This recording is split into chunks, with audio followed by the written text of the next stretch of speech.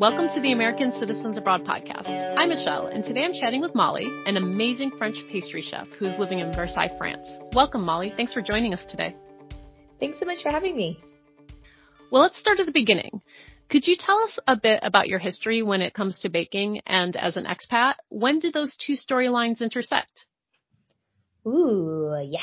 I love that question because they both started very separately and then they didn't come together until quite a long time after the baking started. So just to give you the brief story, the baking started when I was about 3 years old, baking with my mom in the kitchen.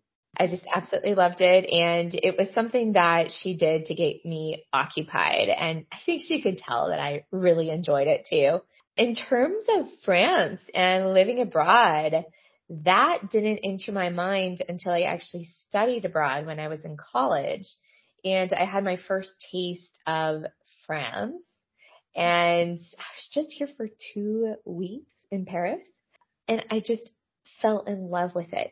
Before that, I was not a Francophile at all, but walking around the city and seeing the architecture, the different culture, the food, the markets, I kept telling myself, how was I going to return and when could I make that happen? And it wasn't until 7 years after that, maybe more than that, 7 or 8, that I made it possible. In the meantime, I graduated from college. I was continuing to bake and I started working for a digital marketing firm, doing online advertising for hotels, but also constantly bringing baked goods into the office because I just loved it. And any excuse to be in the kitchen and make something new was A-okay with me and my team. So yeah, I did that for several years, and I remember in my interview, the HR person asking what my passion was, and I said baking. And I believe they really helped foster that because so many people would ask, when are you opening a bakery? When are you going to school? And finally, 5 years after that, it started to kind of take place in my brain. I went to a community college to try it out. And then I moved back home for a year to save and also to do all sorts of planning because, as we know, moving abroad is not easy. That's when the two came together because I looked at going to pastry school in the U.S. I found that it was extremely expensive if I wanted to go to a good school. Then I turned my sights abroad. I thought, why not? Julia Child had gone to the Cordon Bleu. There's some amazing schools there. And so I started to do some research. I had never been to the Cordon Bleu in Paris to do a tour or anything like that before I applied. I was, very excited about it and did lots of planning beforehand to try to make the move a little bit smoother. So that is when the two paths crossed for sure. Could you speak about studying at the legendary Le Cordon Bleu? Could you describe your experience studying there? Absolutely. I absolutely adored it. I loved it. It was an amazing experience. I was at their older location, which is by Metro Vaugirard in the 15th arrondissement, and it was teeny tiny. There were 3 floors. In my class, there were 75 people. We would go into a space where a top chef would demonstrate 3 to 4 different recipes. And then after that, we were broken into smaller groups of 15 people to go into what is called practical. For that, you go into the kitchen and you're actually making 1 to 3 of the things that the chef has shown you. So you are putting that into practical use, so to say. In terms of just general feelings, I was just excited every single day to be there. I didn't mind the hat, the necktie, the uniform. Absolutely adored it. And I was learning so much. In the U.S., I had only been making cookies and brownies and cakes, whereas going to the Cordon Bleu, obviously I was learning French pastry, which is extremely different. My passion for that specifically was definitely founded at that school because when I graduated, I just continued along that path. I would say an amazing experience. I would highly recommend it. Something that might be interesting to folks that are listening is that there are two very well-known schools in Paris. There's Ferrandi and there's Le Cordon Bleu. Le Cordon Bleu is very, very well known internationally. And so it's really great if you plan on, going back to your home country, working there. Like in the US, I had absolutely no problem getting a job with my certification in pastry. Whereas in France specifically, it's not very well known. So that's a very interesting little tidbit. And then Ferrandi, on the other hand, it's completely opposite. It's lesser known worldwide, but it is very well known in France. I believe it's getting more well known around the world, specifically in America, due to bigger chefs who have been there. That's something to consider. Like if anyone is thinking about going to the Cordon Bleu in terms of what your plans are after graduating. Speaking about after graduating from Le Cordon Bleu, you had an internship. Could you tell us about that? By being a student, we had the opportunity to do an internship of 2 months at a bakery that either you chose or they helped you choose. I had the possibility of working for people like Pierre Hermé or another very, very, very well-known pastry shop, Sylvie Lignac, or I bet Cedric Groulet is probably on the list, something like that. They're always looking for young bakers to help out with certain tasks. But I decided to go with a very small pastry shop in the 10th arrondissement called La Fabrique et Gâteau. And it is run by 2 women chefs, and that is it. And it was an amazing opportunity because I was able to go in and learn absolutely everything about running a pastry shop, but also about putting together everything that went in the case every single day. So it was a very well-rounded experience for me. Completely in French, so that was a little intimidating, but great as well. But yeah, I chose that because I wanted to learn as much as I possibly could and really take advantage of that situation. Whereas if I had chosen a bigger name, I would have been placed in a warehouse situation where I might have been making tart shells for about 4 weeks. And after your internship, you returned to Texas. How long were you there until you went back to Paris? The original plan was to be back just for 3 months, but it extended to a year, which wasn't a bad thing because while I was back home, I was able to look into what visa that I wanted to get next. So yeah, I was researching how I could come back, how I could make it happen working in France as an American. While I was in the US, I really took advantage of just furthering my skills in pastry. So I worked at 3 different bakeries in Dallas while I was there, and it was just fantastic. I found that my skill level was extremely high, even straight out of school, just because of the level of education that I received at the Cordon Bleu. I had a blast. I really enjoyed it. Sometimes people will go to culinary school and it ends up that it really is just a hobby, whereas others really do enjoy it working in the kitchen scenario. I just loved it. I loved the hustle and bustle. So that's what I did while I was back in Texas. And when did you start teaching others to create French pastries? So that was part of my journey to make it back to Paris.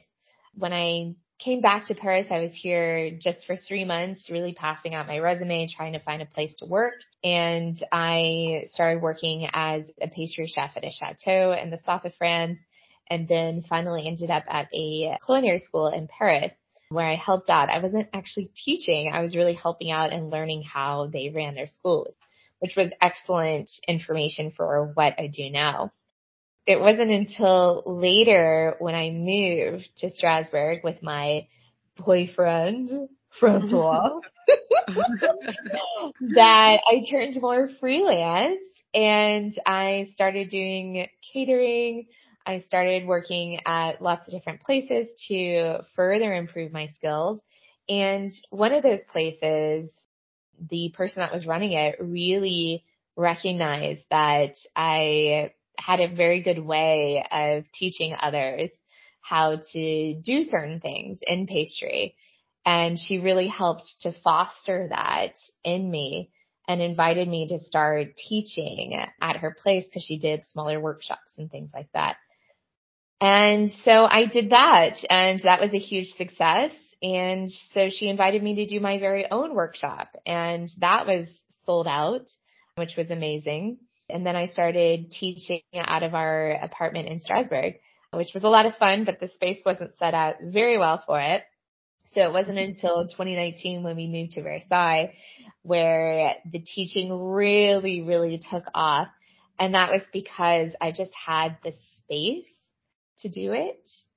I felt like I was in a good place. Like I had a very, very good knowledge base at that point to where I felt comfortable teaching specific techniques to bakers in particular. And I loved it. I absolutely loved it. So I started teaching out of our home here. I started teaching online during the pandemic. And I had a publisher reach out about a cookbook. And it's just been continuing from there. It's great. In addition to in-person classes, you have virtual classes. Mm-hmm. Do you find you have different challenges teaching online versus in person? And what are the benefits of each? So challenges, I would say like the technology sometimes is a challenge because I'll try to look at someone's batter and maybe the image isn't as clear as I would like. So I can't give as good of a response as I want. But in terms of the advantages, there are so many for people that are looking to learn a new skill. Because by taking a pastry class from me online, you are doing it in your kitchen with your equipment. And that is huge because when people do cooking classes when they're on vacation, often they're using a professional oven. They're using tools that they don't have or they don't have access to or very difficult to find. Whereas all of my recipes, they are built around using things that you might already have in your kitchen or that are just super, super easy to pick up.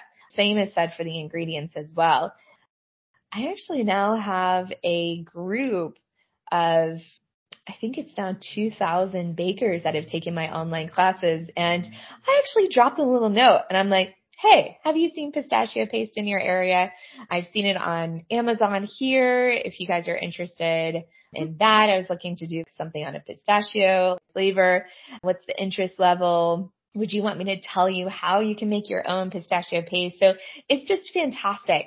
And then in terms of being able to give direct instructions to people that are taking it virtually, it's the same exact thing. So I can actually look in and say, oh, your macaron batter, it's a little bit too thick still. I can see that. And I can say, you need to fold just a couple more times. Or your pâte à choux dough, it looks perfect. You're doing an awesome job. So just to have that ability to reach bakers all over the world and spread this knowledge is absolutely fantastic. In terms of in-person classes, it's just a really incredible, intimate experience because they're all private. So you have to book in advance. Yeah, I've got the French music going, some little treats out. It's just a very, very, very special experience where I'm able to give you any tips that you're looking for. I can really change up the class based on the skill level of the people that are coming, which I think is really fantastic. And it just gives you a taste of life in France too. Yeah, I had this one this morning. It was just a great experience. It was so much fun. I love it when people come here too. Are your classes in English or French? They're in English. I have tried teaching them in French, and it was the first time I burned something in a class. It was too much to keep track of. Oh, no. I was like, I still got a couple more years. Once I'm like fluent, then maybe, but English for now. And you mentioned your cookbook. When did you publish your cookbook and your ebook? What was the process like creating them? I had a publisher reach out in January 2020 about a book. They had seen my creations and they wanted me to create a book for them. And who was I to say no? So I used the pandemic to completely pivot my business to online, but also write a cookbook with 60 different recipes. And the cookbook is all based around the fundamentals of pastry, which I adore teaching. Absolutely love it.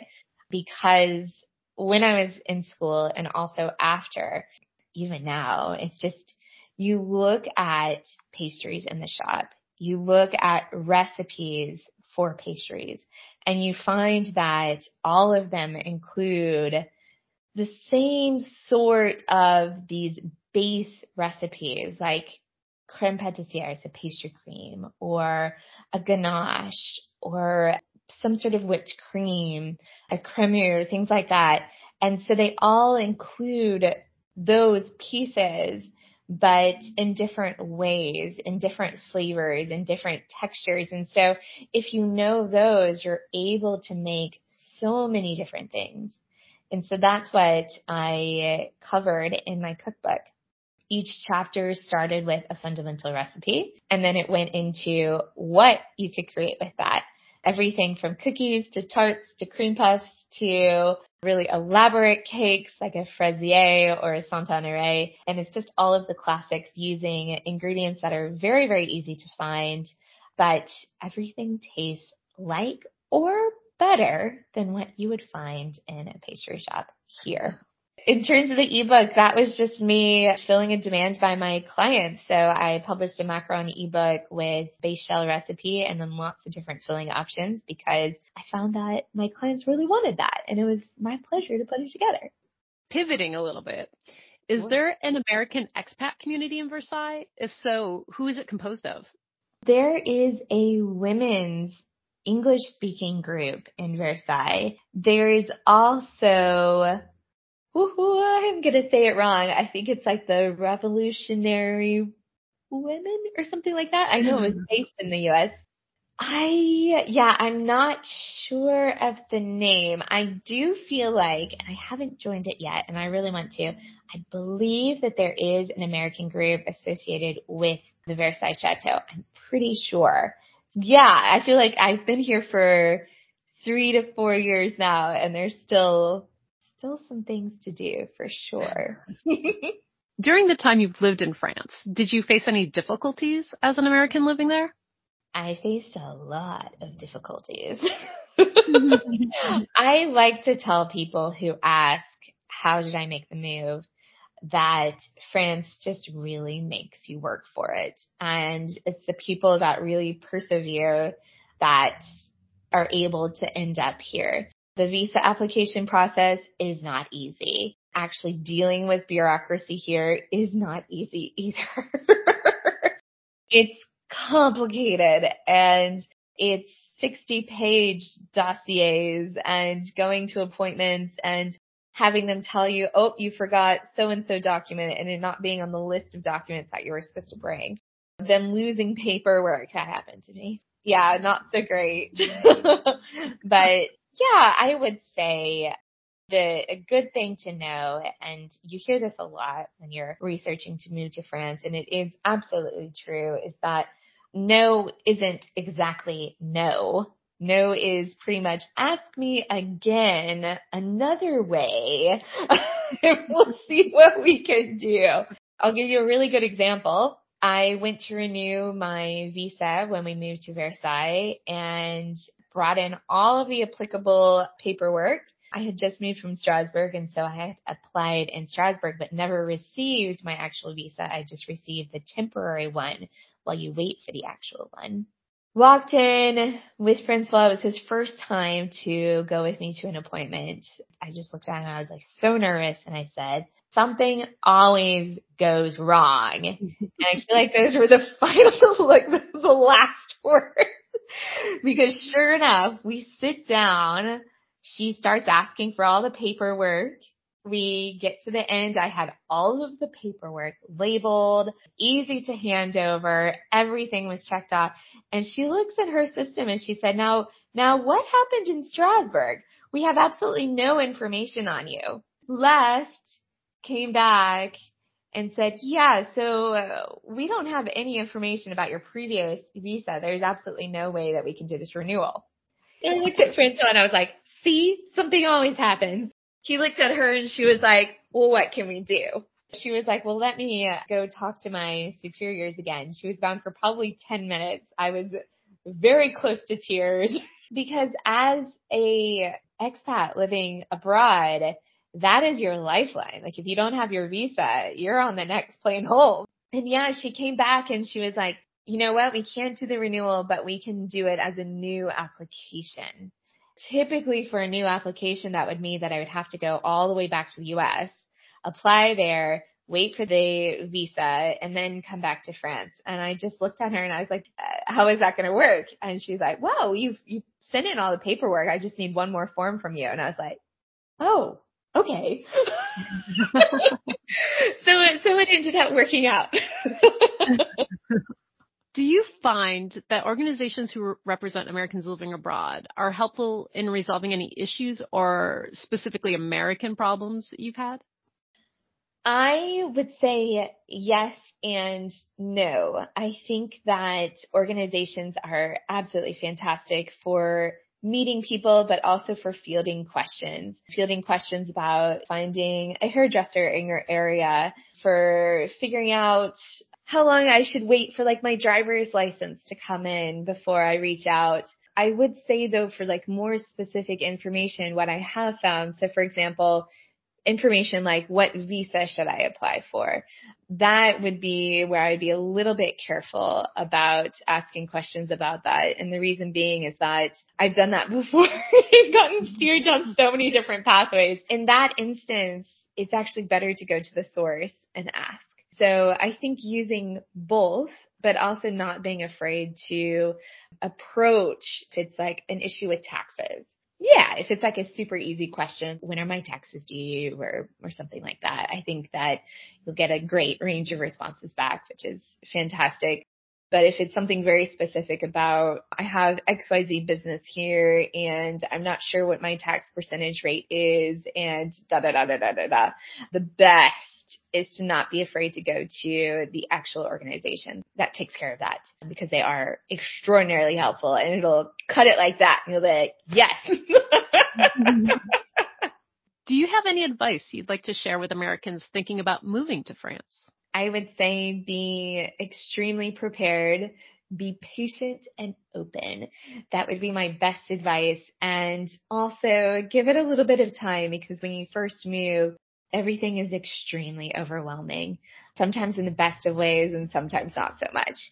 So by giving yourself time to really acclimate to a new culture, being open to that new culture and speaking the language if at all possible, or at least be learning it or knowing a couple of phrases, that helps tremendously. Do you have any final thoughts you'd like to share? Oh, I would say come visit Versailles. Versailles is beautiful. Everyone goes to the chateau, but go see the city. It's pretty. Thanks for joining us today, Molly. Absolutely. Thanks so much, Michelle. The American Citizens Abroad podcast is a monthly podcast that is published the second Tuesday of each month. It is edited and produced by me, Michelle, and is a product of American Citizens Abroad. You can find us on Twitter at ACA_podcast, on Facebook at American Citizens Abroad Podcast, or you can email us at podcast@americansabroad.org. Remember, give us a good rating on Apple Podcasts so other Americans living abroad can find us.